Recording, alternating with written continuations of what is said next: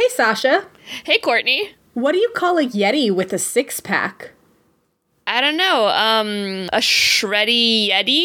That's a great guess, but no. It's obviously an abdominal snowman. It's Spoof Hour. Do you even lift, bro?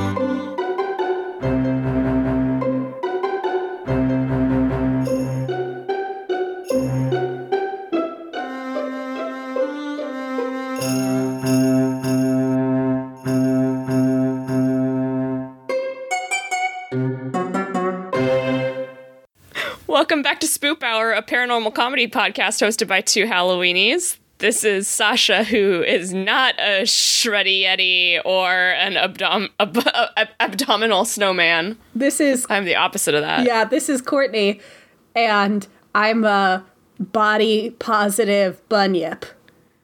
Nice. So, we love a body-positive bunyip. Yeah, that was the first B cryptid I could think of. I'm just incredibly amazed that you have such a good brain that like allows you to unearth cryptids that we haven't talked about in a really long time, because I am the dumbest boy in school and like cannot remember what I ate for breakfast. You say that now. Literally earlier today, I got like 2/3 of the way into the first part of my research. Like I was like putting in my like conclusion paragraph, and then I was like, have we talked about this before? Oh no. And we may have, but I don't give a shit. You know I put the time in. I'm reading it out anyway. Also, I mean, raise your hand if you've listened to every single episode of Spoop Hour. Yeah, there's like 3 hands raised. Right. And also, like, that's a lot of episodes. Yeah. Unless you listen to them all back to back and, like, have recently listened to them, you've probably also forgotten. Because I know I have. Yeah, I have a pretty good memory. And yeah, you do. I spend a lot of time listening to these episodes when I edit them. But at this point, we've done so goddamn many. It's hard to remember, like, what did we talk about on this? And what have we just, like, incidentally talked about over the 15 years of our friendship or whatever? Right. And, like, oh, what have we said? Like, oh, this would be interesting to delve deeper into later. And so we've touched the surface, but we haven't, like, gone into it. And, yeah. In the case of this thing that I'm going to talk about, I talked about it with a friend of mine from my meetup group within the past few weeks. And so I'm like, I was like, I don't remember if this is familiar because I read it before and was talking to her about it, or if it's familiar because in the episode, like, we have definitely talked about it as a concept in something, but I don't remember what we went into about it. Yeah. Also, I looked it up. I lied. It was not over a year ago, but it was over 6 months ago. So I think I'm well within the window. And if I was the one who talked about it, past Courtney, what were you thinking? It's very much more a holiday topic needs the holiday theme music, not a springtime topic, you big dumb dummy. You big dumb dummy, the dumbest boy in school. Welcome to Spoop Hour, a paranormal comedy podcast hosted by 2 of the dumbest boys in school. Anyway, you can find the dumbest boys in school on the internet at Spoop Hour on Instagram and Twitter, and you can email us at spoophour@gmail.com. We have a listener story. We have a listener story from listener Nora. Hi, Nora. Hi, Nora. All right, so Nora writes, my father-in-law was super close with my oldest, but he died the day we were meant to hold the baby shower for our second child when my wife was 7 months pregnant with 7 months pregnant and Mo was 5. My oldest was heartbroken and has a picture of him framed in her room. Aw. My youngest has seen him and vaguely knows who he was, and that he loved her too very much. But sometimes she is talking in her room and says she's talking to Grampy, or she pulls out random shit. Morgan has an asthma attack, and Lily will say that Grampy is worried about her getting sick again and that he's sorry. Mo went to her Grampy's house when they went fishing, and her feet got soaked, and then she got violently sick. 3 days later, she collapsed on the ground in our living room with blue lips, and we rushed her across the street, not breathing. She had developed her first pneumonia, and Grampy blamed himself for it. Grampy. When she was 3, Lily very seriously told our boxer Percy that Grampy was joking and he didn't hate him. Grampy was not a dog person and complained about him constantly, but they also had a weird love-hate thing going on that we laughed at a lot. Aw. That kind of shit constantly popped up when Lily was younger, and I'm usually a skeptic about ghosts, but even I wonder if Grampy isn't maybe haunting Lily. She never minded either way. She also claims to be talking to Percy since he died when she was 4, but that might be wishful thinking because Lily and Percy loved each other. I included some baby and dog spam as well, so there are some cute baby and dog photos. Yay! Oh, that's very cute. Thank you, Nora. Thank you, Nora. We were just talking about haunted babies. That's spooky. Baby dog. No, baby. Also, Nora, I see your question at the end. I'm so sorry. I was observing the rule of we don't look at these before we read them on the air so that our reaction is authentic. And so I did not see the thing you asked. But I will handle it. Thank you. Oh, but Grampy. Grampy. That just reminds me of, like, my mom seeing her grandpa, like, at the beach, memorial picnic. Like, they were, having a picnic in honor of Grandpa, of Ji-chan, and then, like, she was like, oh, there's Grandpa sitting over there. And my that's because your mom sees ghosts. And is a ghost sees magnet. Ghosts. It's like totally normal. Speaking of ghost magnets, did anything spooky happen to you this week? Did I text you about anything spooky happening? I feel like this week... so. This week was a light on spook week, It was a light on spooky things. I drove past some cemeteries when I went down to Richmond for a couple hours the other day to visit a friend, and I'm making a list of cemeteries to go to. Oh. There's one by me you should go to. Yeah, I really want to go Congressional. It's cool. Yeah, Old AF. There's a lot of stuff that, like, I wanted to do over winter break, but with the Omi... Yeah. Rona, I'm more like the Oni, am I right? Throw beans at it. Or we should. We should. That'll fix it. That's the Oniwa Soto we need to get out. Yeah, I had like plans. I was like, I'm going to go to the National Cathedral. I'm going to go to some cemeteries. I'm going to go do fun things, and I'm going to go to like small towns in Maryland to go see them. And it's like, no, the spookiest thing of all is Omicron. So. Get your booster if you haven't already. I know that's like really easy to say when there's like vaccine inequity across the United States, but if you can get boosted, go get your booster. Yeah. But that's about it.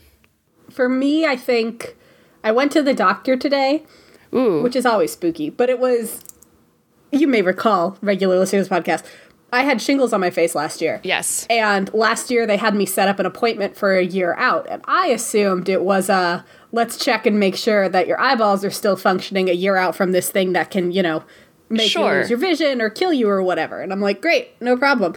Well, apparently my doctor's office was under the impression that it was just a routine eye exam. So they go, we're going to dilate you now. And I'm like, excuse me, I drove myself here, and you did not say anything about dilation. So how about no, thank you. And then the doctor comes in, and I was like, yeah, I mostly just wanted, like, a follow-up shingles appointment. Like, am I still good? And she was, like, reading my file, and she's like, shingles? You had the lesions and everything? And I go, yes. It was just a weird doctor's visit where I was like, why am I rehashing the shingles that I had? Like, it's happened. Huh. I had a weird doctor's appointment last week, too. But it was just more of, like, I just now know that my brain doesn't produce chemicals to... shoot out eggs. Yay! Yay, womb's haunted. Maybe you have so many eggs, you're like, more eggs than a chicken coop. Is that a phrase? Yeah, I don't know, but I just don't want anything beyond twins, so we'll see. Fair. Yeah. And then when I have twins, they can be spooky. You can talk to them about and they can have their own secret language, and then they can stop talking to other people, and then one will say that both of us can't be alive at the same time. It'll be like all those horrible spooky twins we've talked about. No more spooky twins. No, never mind. They'll just see ghosts. They'll be normal twins. They'll be normal spooky twins where they just see ghosts, not like super spooky twins. Right. Where they have just like spooky twin bullshit, but like in a fun way. Yeah.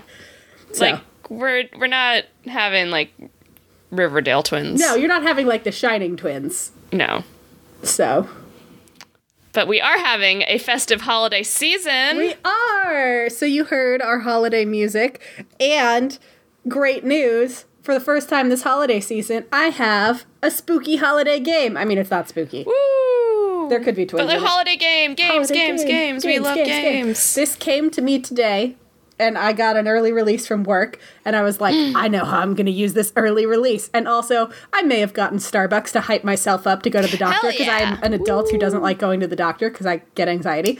So I got Starbucks, so I was like super caffeinated, and I'm like, let's fucking go! No, I think I stand by, we should be giving ourselves little rewards. Yeah. Because life is too short to not celebrate the things that we accomplish, no matter how small. Yep. Yeah. Yeah, so I went to the doctor. So I got Starbucks. So I was like, hype. Oh, that was a spooky thing that happened. You and I took chaos naps at about the same time. Yeah. So. True. Spooky. We're so in sync because we're hot and nice and witches in love. This game is called Lo Saturnalia. Yay. So here's how the game works. I'm going to read out a wintertime tradition, and you are going to say Lo Saturnalia, meaning that it's a Christmas tradition that was adopted from Saturnalia practices, or more like Saturnalia, which means it comes from something else. I was very proud of that when I wrote it. I may have been still on my, Starbucks caffeine high. She gave me the talk to the hand when she said Saturnalia. More like Saturnalia. Saturnabrolia. So, just as a quick overview, I don't know if we've actually gone into detail about Saturnalia on this podcast, but Saturnalia was an ancient Roman tradition around this time of year, coinciding with the solstice, about, getting the sun to come back, and it was in honor of Saturn, who is the god of agriculture, so basically just we would like the sun to come back so our plants will grow and we won't starve to death.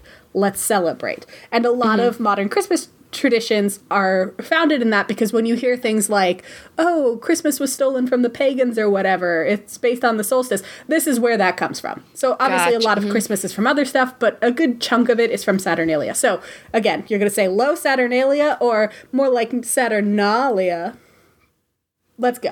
This comes from History.com, TravelingBoy.com, Euronews.com, WalkinFussCandies.com, which may be my new favorite source of all time. Walking Fuss Candies. WGNO.com, and Wikipedia. Guess what I can say? Give them some money. Give them some money. As a private citizen. All right, are you ready? Yes. First one. I love scattering fir branches around the house for a festive touch.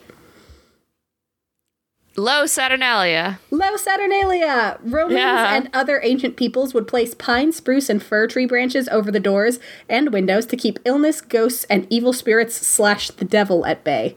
So I like that. This would ultimately become the Christmas tree tradition, but it started as just throwing some branches around. Throwing boughs of holly, and we've got the, big long garlands of that's You gotta keep the devil out. Otherwise, it's going to get in. Love it. Also, I recently learned that holly is from a Middle English word that means prickly. Oh. So if your name is Holly, congratulations on the new fun fact that you can tell people about your name. I know hollies. Yeah, tell them nice. that. All right, second one.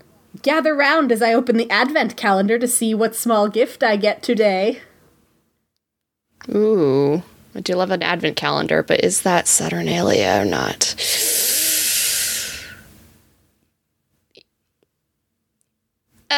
Sorry, you had to see that face. Saturnalia. Saturnalia, fam. Okay. Early versions of the advent calendar started in Germany in the early 1900s. Okay. So, as far as I can tell, does not have its roots in Saturnalia. Cool. It simply isn't Christmas time until I burn my Yule log. Saturnalia, yeah. Lo Saturnalia. Lo Saturnalia. Yeah. The Yule log / bonfire was an important part of Saturnalia as a way to encourage the sun to return. So, it's dark and scary. So you would find, the biggest log you could and set it on fire, so then the sun would be like, oh, I want to come party. Yeah. I have donned my gay apparel, and I brought presents. Saturnalia, that's... No, it's Lo Saturnalia. It is Lo Saturnalia. Oh, it is dang. on both counts. So Romans would swap out their standard garb for synthesis, which was colorful clothing. Oh, so they did don their gay apparel. They did. Literally no other description of synthesis exists other than that it's described as colorful. Gay apparel. Because nobody described it. They were just it's more colorful than what they usually wore. But then it's not just is it are we talking a toga? Is it a different style of thing? Right, it was just called synthesis. No details. They would just say it's their synthesis, it's colorful garb. as far as I can tell. And presents. And presents. So gifts were encouraged, and many were candles called Serai to signify the light coming back after solstice. So it was just traditional nice. you bring gifts. Yeah, just, okay, cool. Yeah. For Christmas this year, I'm lighting the fire using a mirror and the sun. Saturnalia. I realize that's not like a common Christmas tradition, but it was cool, so I wanted to put it in the game. Oh, yeah. This is rooted in Inti Raymi, an Inca winter solstice celebration. Oh, that's cool. So, fun fact. Solstice is so fun. Solstice is so fun. There's all kinds of cool solstice traditions. You gotta love it, because everybody was like, oh no, it's dark, I'm scared. Please make the light come back. It's just, like, unfortunate, though, that, like, unless you actively, like, already know about, like, solstice traditions from, like, your own, like your family's traditions, or maybe, like, you happen to have, like, a town that has, you know, those traditions, at least in, like, you know, suburban Virginia or whatever, like, it's Christmas or nothing, you know, and, like, there's not really, like, there used to be a Yule log at, like, the White House Christmas tree outdoor thing, but then because of the environment, they were like, actually, we're not going to do that anymore. Festive burn stuff, And yeah, it's like there's not really, like, any solstice-y things. It's all just Christmassy. And I feel like, but solstice is so fun. I've said it before, and I'll say it again. Here in America, we cribbed from a lot of cultures to put together our, like, Christmas and holiday traditions. But we didn't crib from enough. We didn't crib, like, a lot of the cool shit. Like, we didn't take any of the monsters. We didn't take any of the cool, weird pagan shit. Like, we could have cranked this up a little more. I love when like, okay, Richmond, for example, has a Krampus walk. Like, I love when towns do, like, embrace that stuff. But I'm like, man, we didn't crib the cool parts of things. And that's why I'm going to get Kagatillo for your kids. We learned about Uncle Poop last year, where you, like, hit them with sticks to make candy come out. But we're doing that. You're doing that, yeah. All right. I've got the royal icing, gingerbread, and sweets. Let's build a gingerbread house. God, I hope this is right. Low Saturnalia? Saturna, fam. No, dang, they didn't make gingerbread houses. They didn't. Well, gingerbread itself has roots in ancient Roman honey cakes, because gingerbread was traditionally sweetened with honey. Gingerbread houses themselves originated in Germany. Yep, sometime around the 18th century, and they were possibly due to the popularity of the Grimm's fairy tale Hansel and Gretel. Oh, okay. So everybody may have just been like, ooh, a witch lives in a gingerbread house? What if we build a little gingerbread house? And it got popularized in, like, the UK and further west because I think it was Queen Elizabeth I, or it may have been Victoria. It was one of the old-timey queens. Had people over at her house, and she commissioned a baker to make gingerbread figures of everybody who attended. That sounds like a Queen Victoria thing. Yeah, so it was either her or the first Elizabeth. It was one of them. And so you went home with, like, a little gingerbread dude that looked like you. And so then that kind of popularized the idea of, like, let's decorate gingerbread for the UK outside of gingerbread houses. Okay, so that is very modern and Western. Enjoy this Christmas cake, but keep an eye out for a coin that makes you king for a day. I know this tradition, but I think this is Saturnalia, right? Low Saturnalia. No, it is Low Saturnalia. It is Low Saturnalia. Oh, okay, it is related. Okay, because I remember we've talked about this before. As the king cake. King cake, yeah, right. So, this is the origins. Yes, so the king cake, I believe, traces back to French tradition, which I believe then traces back to the Saturnalia tradition, in which many Roman households would choose a mock king, leader of Saturnalia, or lord of misrule, because it was believed that Saturn was kind of like a chaos god, and he ruled over chaos. So it was kind of to celebrate that, to be like, I'm the lord of misrule, which is a pretty baller title to have. Yeah. Don't forget to leave out cookies and milk for Santa, and maybe a snack for the reindeer, too. That's Saturnalia. You're right. Yeah. Saturna, fam. While there are multiple theories as to why we leave out milk and cookies for Santa, some of which we're going to get into in a minute, none are linked to Saturnalia. Okay. Cool. I'm taking the day off and giving a day off to everyone who works under me, too. Low Saturnalia. Low Saturnalia. Traditionally, during Saturnalia, enslaved people were given temporary freedom and encouraged to participate in the merrymaking alongside their oppressors. So on the one hand, it's nice that they get, like, the month off, but on the other hand, don't enslave people. Yeah. Yep. So, real mixed bag. And finally, Looks like you're standing under the mistletoe. Pucker up. Low Saturnalia. Saturnalia. No, dang it. It had a plant. This has roots in Norse mythology, and today I'm going to tell you why we smooch under mistletoe. And this is the thing that I got 2/3 of the way into my research and was like, we may have already talked about this. That's okay. But I don't remember, so you shouldn't either. And if you do remember, no, you don't. No, you don't. You don't. No. Gaslight girl boss. Yeah, Gaslight gatekeep girl boss. Merry fucking Christmas. All right, are you ready to hear about why we smooch under the mistletoe? I am, yeah. Tell me about this. You're going to love the way this ends, too, because I don't think we talked about that, because I would remember. Okay. I would remember. I'm excited. So this comes from whychristmas.com, time.com, altogetherchristmas.com, ambius.com, norse-mythology.org, Wikipedia, give them some money, britannica.com, and thoughtco.com. An evergreen Christmas tradition in America is kissing under the mistletoe, but did you know it's because of a long folkloric walk from Norse mythology? Folkloric is what you eat in and around the holidays.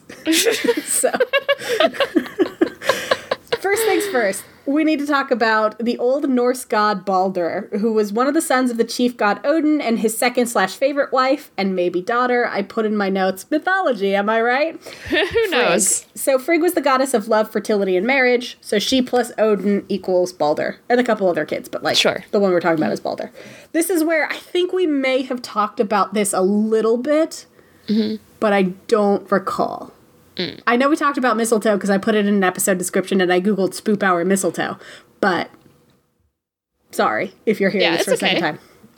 So Baldur was the most handsome of the sons of Odin and Frigg, and accordingly he was the god of truth, light, and sometimes peace, depending on who you ask. He was also pretty universally loved by the Norse peoples because he was the god of truth and light, so people were like, that guy rules! Plus he was handsome, and it's nice to have hot people around. Yeah. Which we know because we're very hot and nice and witches in love.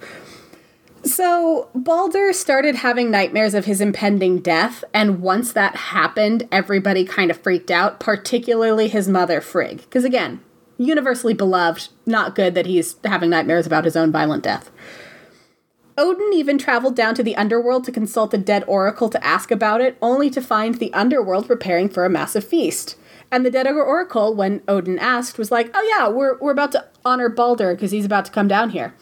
And Odin, who was in disguise at the time, was like, sorry, what's going to happen to Baldur? Like, what's going on?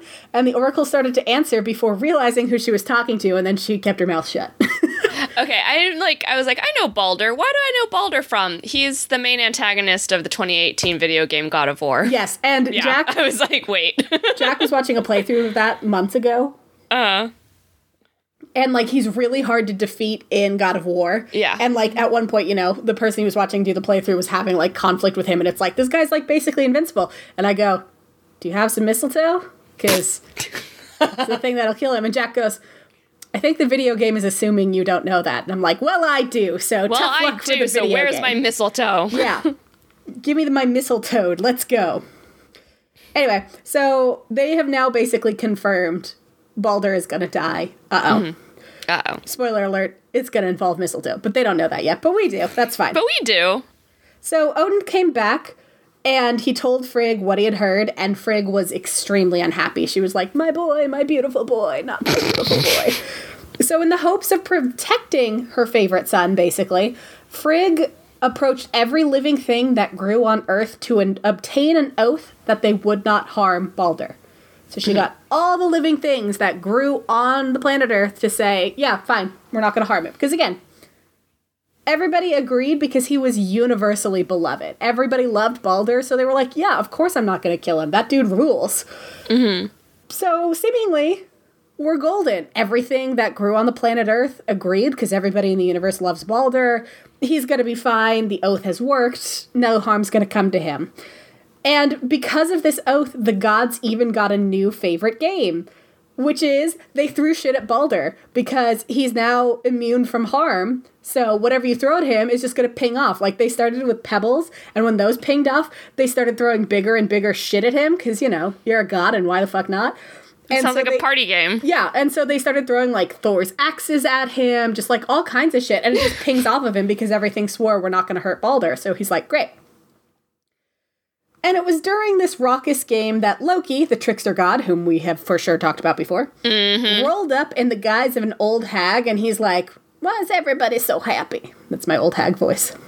Frigg said they were celebrating Balder, and Loki's like, oh, really? Why?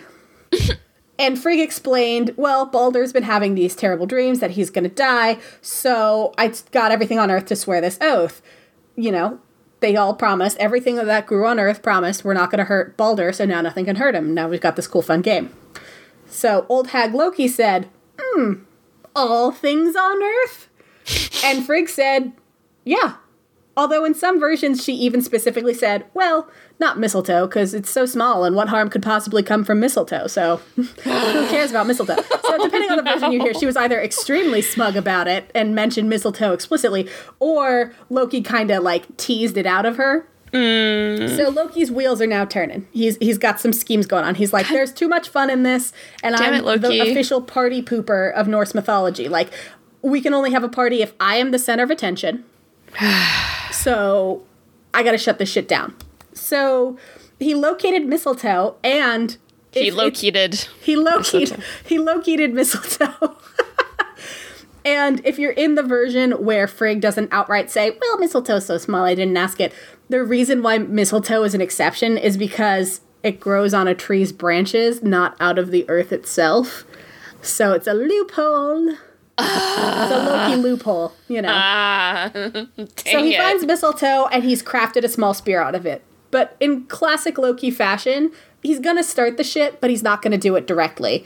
He came back to Asgard, where the Throw Things at Balder game was still going on in full force, and he approached Hodor, who was Balder's blind brother, and the god of darkness, appropriately. So Hodor wasn't playing the game because he couldn't see, so it meant that he couldn't aim things and throw things at Balder, so he was kind of just, like, off in the corner being like, man, I wish I could participate in this super fun-sounding party game. Oh, no, I see where this is going. Yep. So Loki's like, buddy, you're missing out. Tell you what. And he handed him the mistletoe spear, and he's like, I will guide your hand so that you're pointing in the right direction at Balder, and then you just gotta throw it. Cool? And he was like, that sounds great. This game seems rad. I want to participate. Thank you for accommodating my unique needs and not ostracizing me. You know, this seems like a good step towards equity. So Loki gives him the spear, guides his hand, and Hodor, grateful, just innocently throws the mistletoe spear at his brother. Immediately, Balder drops to the ground and he's dead. Just the second it touches him, game over. Lights out. What?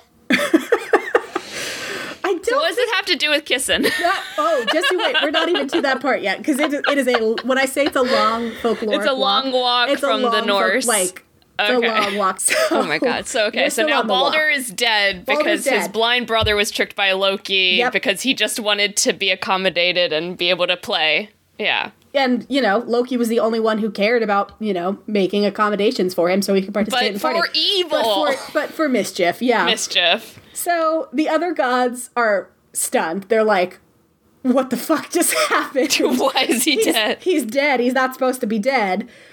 And Loki fled the scene, classic Loki fashion. Ugh. And they were devastated. And they were devastated not only because everybody loved Balder and he's now dead, but the second part of the prophecy is that Balder's death and the associated death of light and truth kicked off the events that led to Ragnarok, the end of the world. So they're all like, well, fuck. We just lost our best brosif, and now the lights are off. We're all fucked. Yeah. This is a chain reaction. We're all screwed. And this is where the myth diverges into several different endings. In one, Hel, the goddess of death, promises to bring Balder back to life if every living creature cries over his death. And once again, 99% of the earth was like, totally, that guy rules, we're really sad, no problem. So they all cry. But Loki steps in to thwart this seemingly feasible plan. In disguise as the giantess Thok, Loki refuses to cry over Balder, so he and Balder's wife, who died of grief at his funeral pyre, she just, like, dropped dead because she was really sad about him being dead, they stayed dead in that version. In this version, Loki is eventually caught after some shenanigans where he turned into a salmon, and his punishment was to be imprisoned in a cave with venom dripping onto his body until Ragnarok. So kind of a Prometheus-esque fate for Loki. In another version, Frigg is so grief-stricken at the death of her favorite son that she throws herself onto his body and weeps over it. And as her tears hit the mistletoe that pierced him, it is transformed into small white berries, and Balder is miraculously brought back to life. Or Frigg maybe begs the gods to restore her son to life, which they do, and in both these versions the end result is the same. Frigg claims mistletoe now is a symbol of love and says that anyone who stands beneath it will come to no harm and will instead receive a kiss as a token of love, or even a kiss from Frigg herself. Seem like a tenuous connection? You're not the only one to think so. So historians disagree about whether or not this actually shaped the modern holiday tradition, or if it's just a folkloric coincidence that both the death of Balder and the holiday kissing involve mistletoe. Like, it's in the same way that, like, you know, you'll see myths around drowning around the world, and it's like, this is not to say that it's all related. It's just like, this thing was present in multiple places, and so it got involved in a couple different things, you know? So it may just be that, you know, mistletoe somehow became associated with kissing, and it also happened to kill Balder. Who knows? Historian Mark Forsyth says that the Christmas mistletoe tradition of kissing originated somewhere between 1720 and 1784, so much, much later than Norse mythology. And he says it's because the preeminent apothecary and plant scholar John Colbatch never mentioned kissing under the mistletoe. And this is notable because John Colbatch wrote 2 books on mistletoe, and in both of them he included superstitions and customs associated with it. So if it were a thing prior to 1720, it would have been in John Colbatch's books about mistletoe. So the first mention of kissing under mistletoe is from a song published in 1784, which says, "What all the men, Jem, John, and Joe, cry, 'What good luck has sent ye?' and kiss beneath the mistletoe the girl not turned of 20. This was the part where I was like, I vaguely recall this song. Yeah. So I apologize if I've told this story before. It's okay. But after that song, the next big push for mistletoe as a kissing prompt came from Victorian England, where people would make a kissing ball or a kissing bow out of it. So the kissing ball would be adorned with ribbons and ornaments, and often it would have a small nativity inside of it. And then at the bottom of the round frame of the ball would hang some mistletoe. Oh. And it would then be hoisted to the rafters, so it would be placed up high. Kissing balls...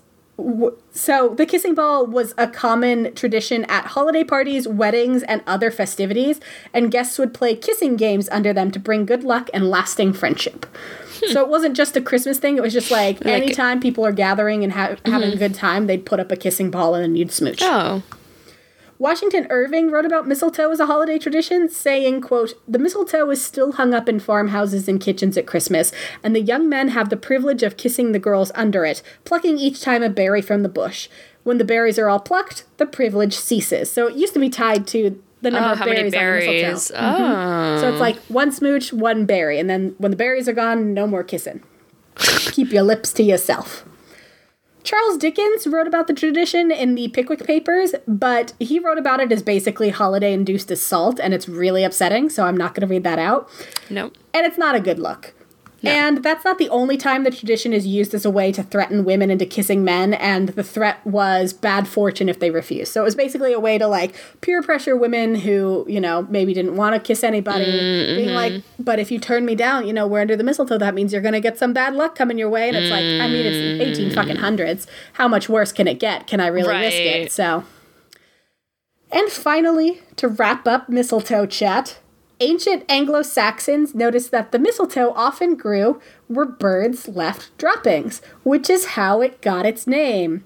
Toe derived from tan, which meant twig or branch, and mistle, which means dung. Pucker up around the poo stick, kiddos! So that's why-ish we have mistletoe as a kissing tradition. So. Wonderful. Long walk, but we got there. We got there, and now we can kiss around the poo stick. I would have remembered poo stick, I think. That's the name of this episode. Kiss around the poo stick. Kiss around the poo stick. So if you in your own house have some sort of decorative mistletoe and you've approached your partner and been like, ooh, we're under the mistletoe, smooch, smooch, smooch, maybe spice it up, Be like, I'll meet you under the poo stick.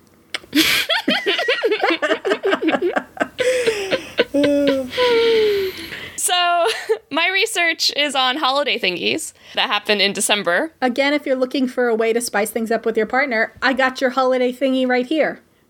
It's a poo stick. It's a poo stick. Did you ever play poo sticks when you were a kid? Write to swoopbar@gmail.com if you know what I'm talking about. Is it like pickup sticks? No, it's like, you go to like a bridge and you and your whoever you're with, it was with my parents, you get branches, like just a stick, and everyone drops it into the river at the same time, and then you run across the bridge to see which one comes out first. It's based on like a Winnie the Pooh thing. Oh, okay. I was like, I don't think that's a real game, Sasha. No, that's a real thing. That's why it's called the poo stick. It's based on a Winnie the Pooh thing. It's like the poop coming up, but now I get it. No. It's a Winnie the Pooh related thing. Got it. Okay, got it. Anyway, Swoop Bar listeners, if you know what I'm talking about, please email, because Courtney's looking at me like... Yeah, I'm looking at you like you looked at me when I talked about the Michigan dog van that one time. That's true, yeah. So I've got some winter thingies. So my first winter thingy. So all my winter thingy research is from Bustle, Hinduism Today, Britannica, and Warpaths to Peace Pipes. So the first one is Soyal, the winter solstice of the Hopi in northern Arizona. So the Hopi, Native Americans or American Indians, have lived in the northern part of Arizona for more than 1,000 years, and one of their most important ceremonies is Soyal, the winter celebration or the great feast of the winter solstice. Soil solstice ceremony. Say that 5 times fast. I cannot. I'm having a hard time. Solstice. No, I can't do it. Yeah. Soil solstice ceremony is held on December 21st, which is, we know, as the shortest day of the year in the Northern Hemisphere and marks the winter solstice. The celebration can go over a period of 16 days, but they basically start with like prayers and supplications, and then they end with a feast and something called a kachina dance. Kachinas are like the spirits that watch over the Hopi, so they do like very, like traditional dances for that. The actual Native American name for this important ceremony is Soyalangul, which is the term soil is derived from. Basically, the Hopi believe that during this time, the Kachinas spirits will come down from their home in the mountains to bring the sun back to the world. So, it's the darkest day of the year, so they're wanting, the sun to come back. And basically that everything that's coming in going to come in the next year is arranged at the soil ceremony. So like everything that is to come will come because of that ceremony. Okay. And it's, there's, celebrations that involve, dancing and singing, giving gifts to children. And there's also like a lot of storytelling. And this isn't just the Hopi Indians as well. It's also celebrated by the Southwest Pueblo and Zuni. So it's a very like Southwestern Native American tradition. Yeah. So I didn't know about that. So we do have, like... I like that. There's like solstice stuff in pre-colonized America, which is really cool. I wonder if the spirits coming down from the mountain, if you've ever been around like deserty mountains, there's that mist that comes off of them in the cooler seasons. I wonder, you see like mist or rains coming down off it. It looks very like mystical. So. Yeah. I really want to look into it a little bit more. But then there's also Sancta Lucia, which is the honoring of Saint Lucy. So if you are familiar at all with the American Girl series, yes, and you know Kirsten, then you probably were introduced to Saint Lucy as a child. And so that was actually like my first exposure to this. Samesies. But then my next exposure was that 2 of my students, one former, one current, they're both sisters. Oh. Their family celebrates this holiday. So like literally last week, before school let out on December 13th, one of my current student came to class with sweets and gave me some, and I'll talk about that in just a second, but I was just like very excited about it. That's nice. But yeah, so the Feast of St. Lucy is a festival of lights that's traditionally celebrated on December 13th and commemorates St. Lucy, who is a martyr who acted during the Titanic persecution, basically Romans persecuting Christians. They were like, we don't like this. And classic Romans. Yep. But wearing a wreath crowned with candles on her head to light her way and leave her hands free, the fearless Lucy brought food to hiding Christians in the catacombs of Rome. It is mostly celebrated. The cover of the American Girl book. Mm-hmm. Yeah, if you guys know, yeah, the wreath, yeah, the wreath, yeah. Mm-hmm. So Saint Lucy brought food to the people who are hiding. So it's mostly celebrated in the Scandinavian countries like Norway, Sweden, and Swedish-speaking areas of Finland, due to the idea that it's a festival of light. It would be a pick-me-up during their very dark winters. Farther north you go, the darker it gets, right? Mm-hmm. And in Scandinavian towns, basically each town will elect its own Saint Lucia. Mm-hmm. And the festival will then begin with a procession led by that designee, who is then followed by younger girls dressed in white and wearing lighted wreaths on their heads, and boys dressed in white as well, and they're all singing traditional songs. And the festival basically marks the beginning of the Christmas season in Scandinavia and is meant to bring hope and light during this darkest time of year. Schools will generally close around noon on the day of the festival so that families can prepare for the holiday. And families will celebrate and observe St. Lucia's Day in their homes by having one of their daughters, usually the eldest, dress in white and serve coffee and baked goods like saffron bread or lussekatter or St. Lucia buns. Basically, it's this S-shaped bun that kind of looks like a cat. Uh-huh. It's very good. The one that I got for my student was very good. Or ginger biscuits, also dope. I was so excited about this. They're so good to other members of the family and also to any visitors throughout the day. So it's just a very, very cool little holiday to ring in the holiday season. All right, and then my last one is Pancha Ganapati, or the Hindu alternative to Christmas. So this one is actually a very modern creation of a winter holiday. It was created in 1985. Oh, wow. So very, very recent. Very new. Yeah, it's only a little bit older than us. Right. By Sivaya Subramuniyaswamy, who is a Western adoptee of Hinduism. And after establishing a Hindu monastery in Kauai, Hawaii, in the 1970s, he created the festival of Pancha Ganapati as this Hindu alternative to December holidays like Christmas in the 80s. Basically a gift-giving, family-centric winter holiday that happens from December 21st to the 25th, where family members work together to mend past mistakes and bring Ganesha's blessings of joy and harmony into 5 realms of their life, with each day becoming a bit broader. So the first day you're focusing on family, then the next day it's on friends, then your associates, then your wider culture, and then finally the actual religion and kind of reconnecting with your faith. So with these 5 days of gift giving at the time of year when Christmas is widely celebrated, basically they were thinking that this would offer Hindu families, especially in the West, where Christmas is the most prevalent winter holiday, a meaningful way to keep participating in that holiday season without compromising their Hindu values. So their children will, receive and give gifts just like their non-Hindu friends, and adults can fulfill kind of social customs of sharing gifts, greeting cards, visiting family and friends and that kind of thing without being well, am I going against my own religious customs?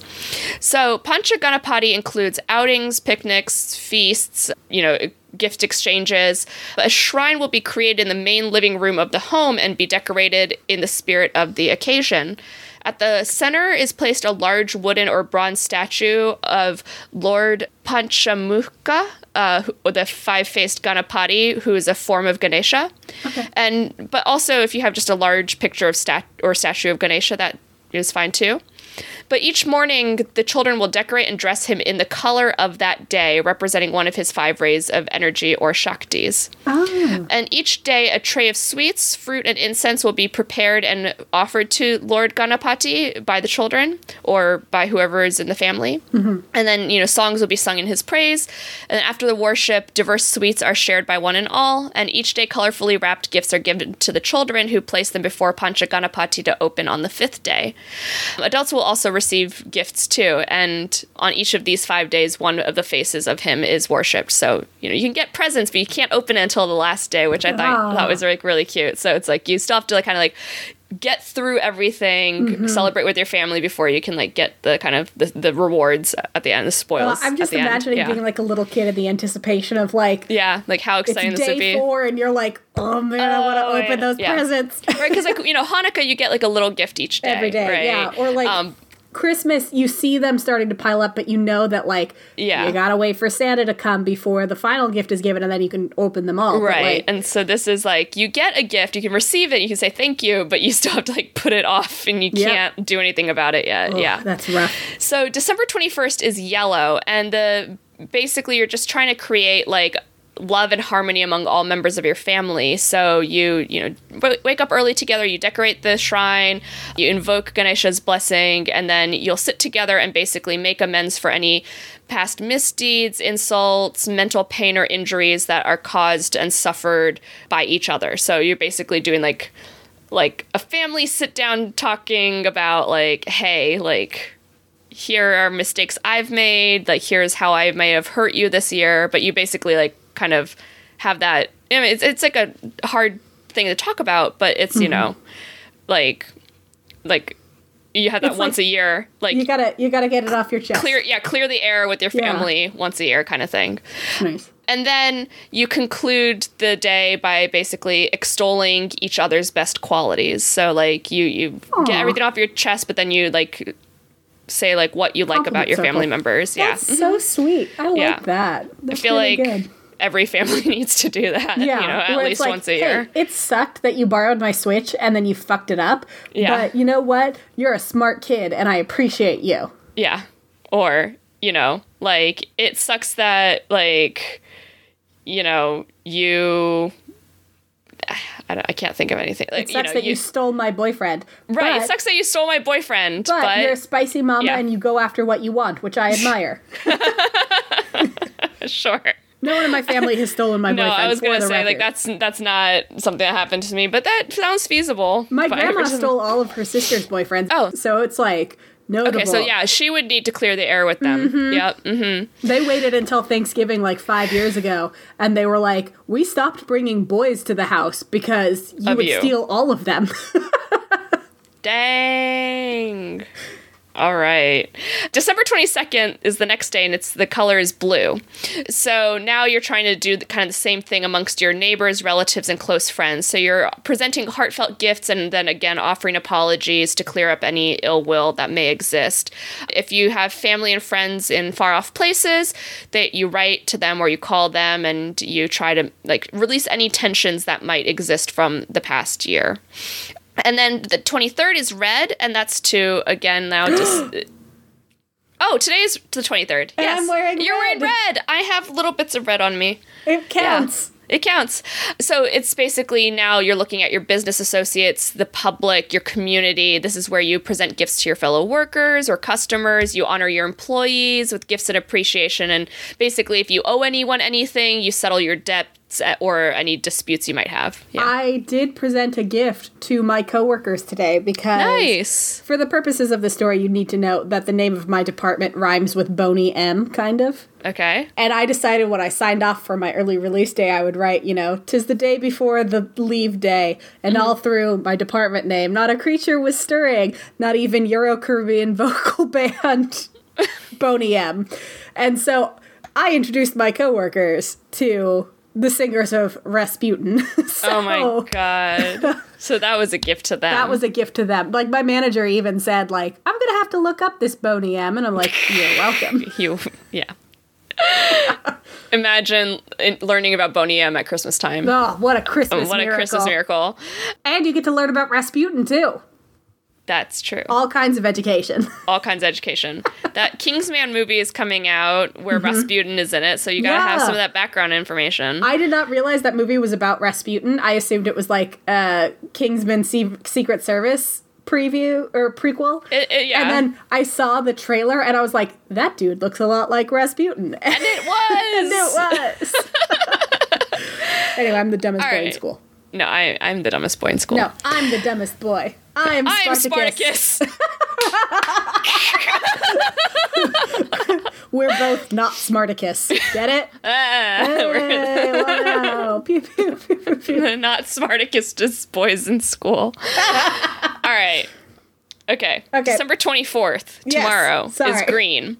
And I was planning on wearing green tomorrow. Nice. This is going to sound like I'm just saying that, but genuinely planned this outfit out like a week ago. Yeah. It's bananas.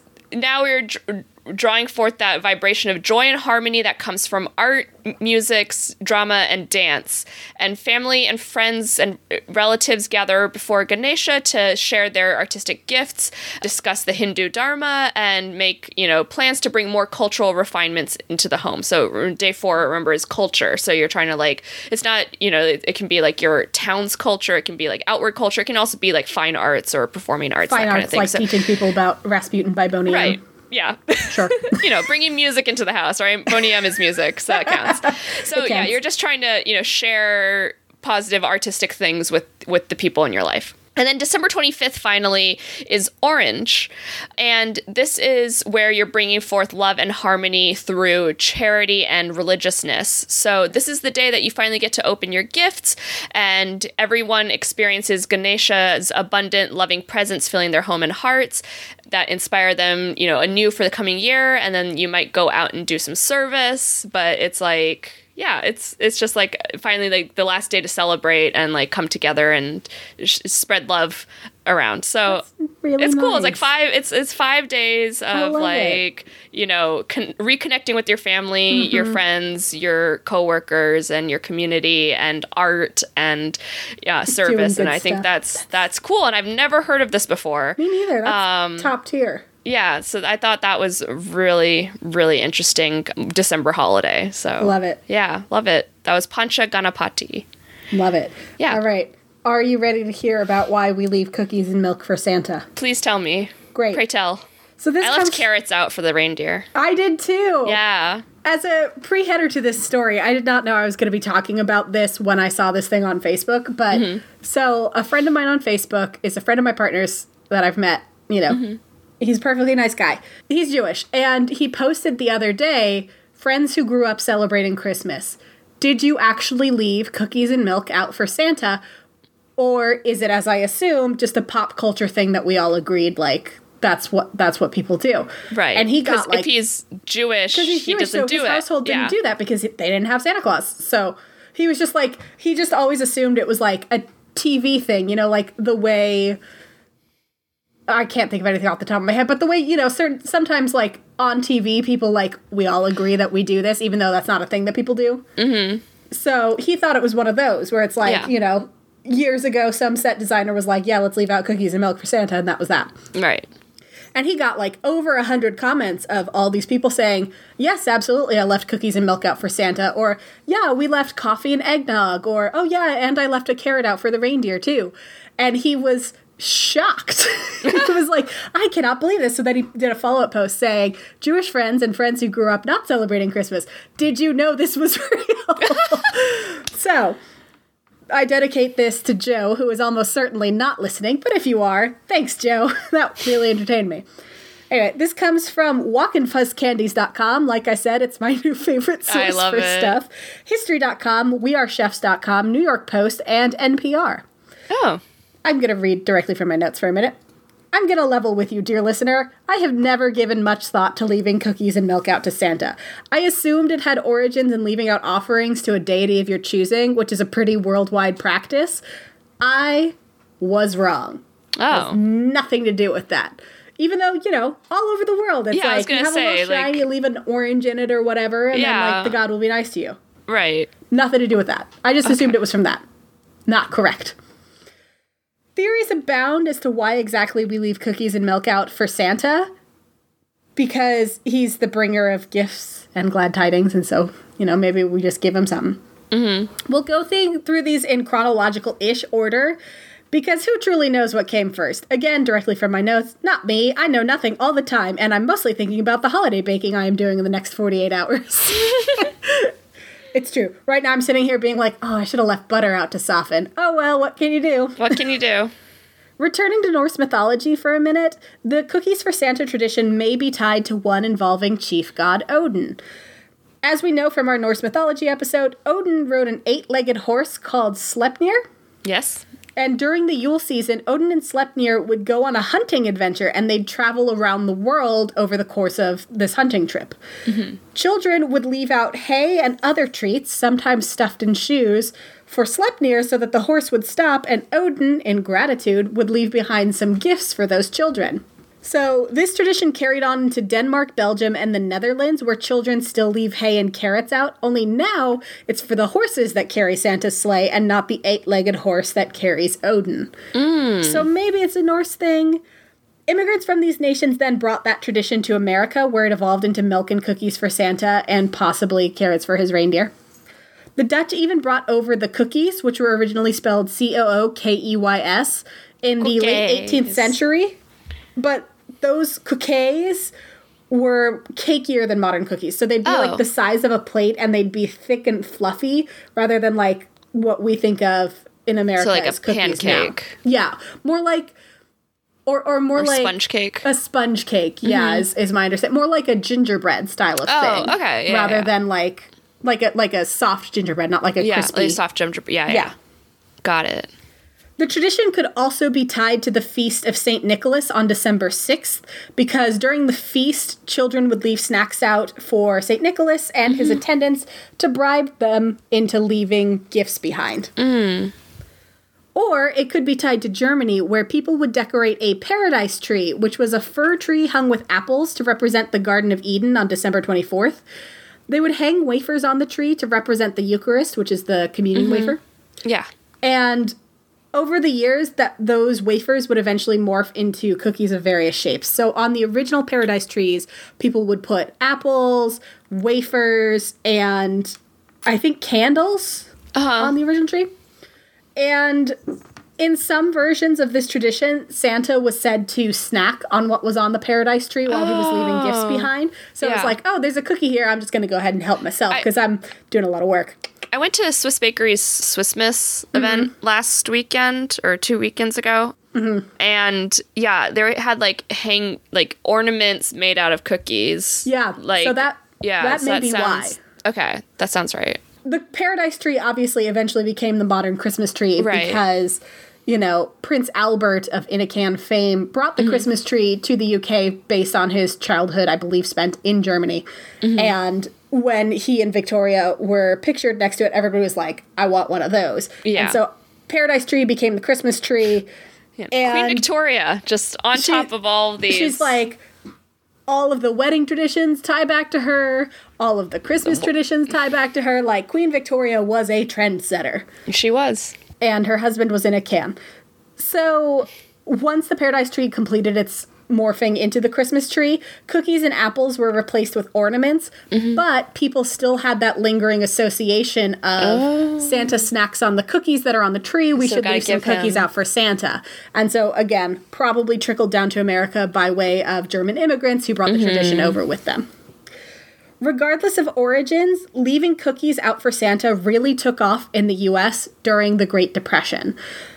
Despite the economic hardship of the 1930s, many parents tried to teach their children to be generous, give to others, and show gratitude for gifts by leaving out milk and cookies for Santa. So it was, and this was particularly notable because at the time sugar was really expensive. Yeah. So it was a way to be like, be grateful for what you have, even though it's not very much, and save the best of it to give to someone else as an act of kindness. And I put on my notes, what a concept. Teaching your kids not to be selfish and just do whatever they want for all fucking eternity. Like, we could do with maybe a little bit more of that. Yeah. Hashtag just saying. Around the world, the treats left out for Santa vary. So in the UK and Australia, children will leave out mince pies and a glass of sherry. In Ireland, kids leave out a pint of Guinness alongside their cookies, so Santa is sleigh riding sloshed. While in Denmark, children leave out a bowl of rice pudding for Santa to share with his elves. Aww. So depending on who you ask in Denmark, it's either for Santa and the elves or it's just for the elves, because they're like, we're cutting out this Santa middleman, we're getting to the people who are making the toys. Aww. Enjoy some rice pudding. The rice pudding was also to keep the elves from pulling pranks over the course of the Christmas season. Oh, true, because elves. Because elves, yeah. Yeah. We've talked about them before. We have, so. I was just thinking, like, how nice, like, everyone, like, has all these different sweets they give to Santa. Swedish children leave out cups of coffee because they know it's going to be a long night for Santa. So they're like, we got you, buddy. While German children have left behind the origins of the Paradise Tree snacks to leave letters to Santa out on Christmas Eve. So over the course of the entire season, German children will either send their letters into one of 6 designated addresses for him, or they'll leave it out on Christmas Eve so he can pick it up on the way. Did you know we have so the Santa letters in America go to Santa, Indiana? Oh. Yeah. That's nice. Yeah, and community members will write back to the kids. Aw. Yeah. That's nice. Isn't that nice? Yeah. In Argentina and the Netherlands, kids leave out snacks for the reindeer or horses, so either hay and water or carrots inside wooden shoes, respectively. So they're just like, you have to pull all these toys. Here's a little snack for you guys. Aww. French children split the difference and leave out a glass of wine for Père Noël and fill their shoes with hay, carrots, and other treats for Guy, his donkey. And Guy is the French word for mistletoe. So it's Pooh Stick the donkey. Wait, I love all of these. They're so good. I'm like trying to think of what am I going to do with my future children. You can switch it up every year. I'm going to switch it up every year. We're going to do something different. Yeah, every year. We don't have a chimney, so I need to figure that out. You know, Santa could... Most of my life, I didn't have a chimney. Yeah, and I didn't question it. Yeah, my parents were just like, he finds a way. And I'm like, okay, no further questions. Yeah, you know, he'll find a way. He'll come in through the heating vent. It's not a big deal. He's magic. He can do whatever he wants. In America, it is estimated that each year, Santa eats more than 300 million cookies on Christmas Eve. So that is a look at why we leave cookies out for Santa. I love it. So, are you leaving something out for Santa this year? What are you leaving out for him? Are you leaving out a pint of Guinness for yourself? Or a pint of coffee? Yeah, a pint of coffee to be up all night. Coffee Guinness? Spoiler alert. When I was growing up, we would leave out a carrot for the reindeer, and we'd also leave out cookies for Santa. And my parents would, like, eat the cookie over the plate so there'd be crumbs and, like, bites taken out of stuff. And I'm just imagining, you know, we left out a cup of coffee. Would they just have dumped it out, or would one parent be like, I guess I'm staying up all night? Oh, I have many questions. I do. I do, too. Did your parents do that? Did they eat the cookies that you left out for Santa? I think so. Yeah. There was never any cookies left, and the milk clearly was drunk or poured out. I don't know. Or gone. Or just gone. The milk was, it was no longer in the cup, but there was evidence that there had been milk in the cup. So, so you knew. And the carrots are usually gone. Well, yeah, because they eat the carrots. Because they eat the carrots, I remember there were a couple years when I was little where I would also leave a carrot out for the Easter Bunny. Because I was like, we leave stuff out for Santa and then nobody feeds this rabbit. And he's bringing stuff too. So, like, I also used to write letters to the Tooth Fairy, though. And then the Tooth Fairy, a.k.a. my mom, would write me back. And then I got the idea that, like, oh, I should write to all of these creatures. And so I also, one year, wrote a letter to the Easter Bunny, and he didn't write me back, and I was really sad. And my mom goes, well, he has paws. He can't hold a pen. And I was like, oh, okay. Okay. I would write letters to characters in my books. Oh, that's adorable. Who did you write letters to when you were a kid? Email spoophour@gmail.com. We're planning on doing another childhood episode of childhood fears, but maybe we'll lift us up at the end with, like, wholesome childhood shit. Yeah.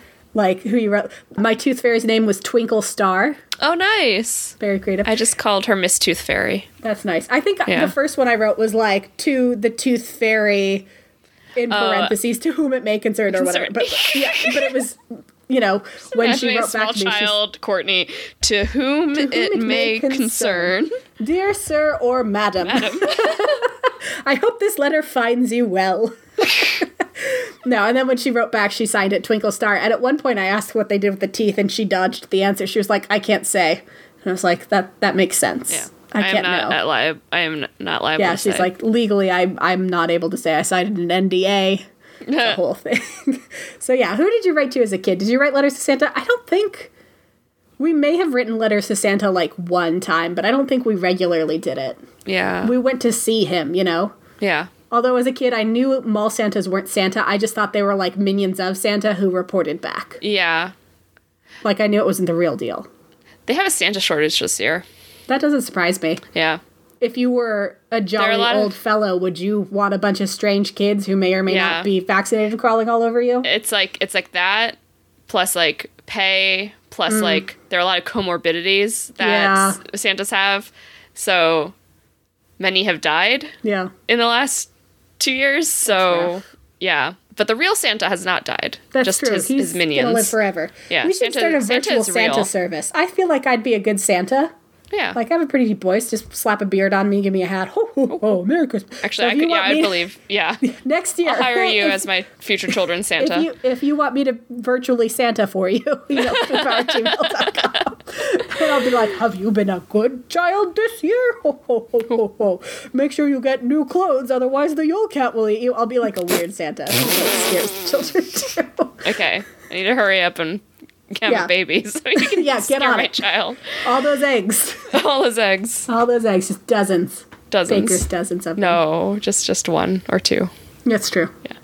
Please don't have 13 children. It's too many. It's too many. Anyway. Email spoophour@gmail.com, all of your thoughts, your concerns, your happiness. If you have weird things that you did as a child that are kind of creepy, if you had childhood fears, like what was something you were like super scared of as a child? Yeah. I'm sure that there are some that I didn't talk about the first time we did this course. episode that are just going to come bubbling up while I'm thinking about it. And also if there's like little happy things about childhood, the cute things that you've done so we can lift everyone up at the end. Just talk to us about stuff. We love hearing from you. Yeah. So, or just tell us about your day. Yeah. Yeah. If you celebrated Christmas, this is going up after Christmas. Mm-hmm. We hope you had a happy Christmas, a Merry Christmas if you celebrated. If you don't celebrate Christmas, we hope you had a happy Saturday and are hopefully enjoying some time off of work and taking it easy for a little bit. Put your feet up. Yeah. Hang out for a bit. And not being too hard on yourself about the upcoming new year. Mm-hmm. It's time to relax. You're doing your best. Yeah, and that's impressive, Yeah. As we close out this god-awful year, you're hanging in there, and I'm proud of you. So, I'm proud of you too. Gold star. We're doing great. We're doing great. Gold stars all around. Santa's proud of you. Ho, ho, ho. Ho, ho, ho.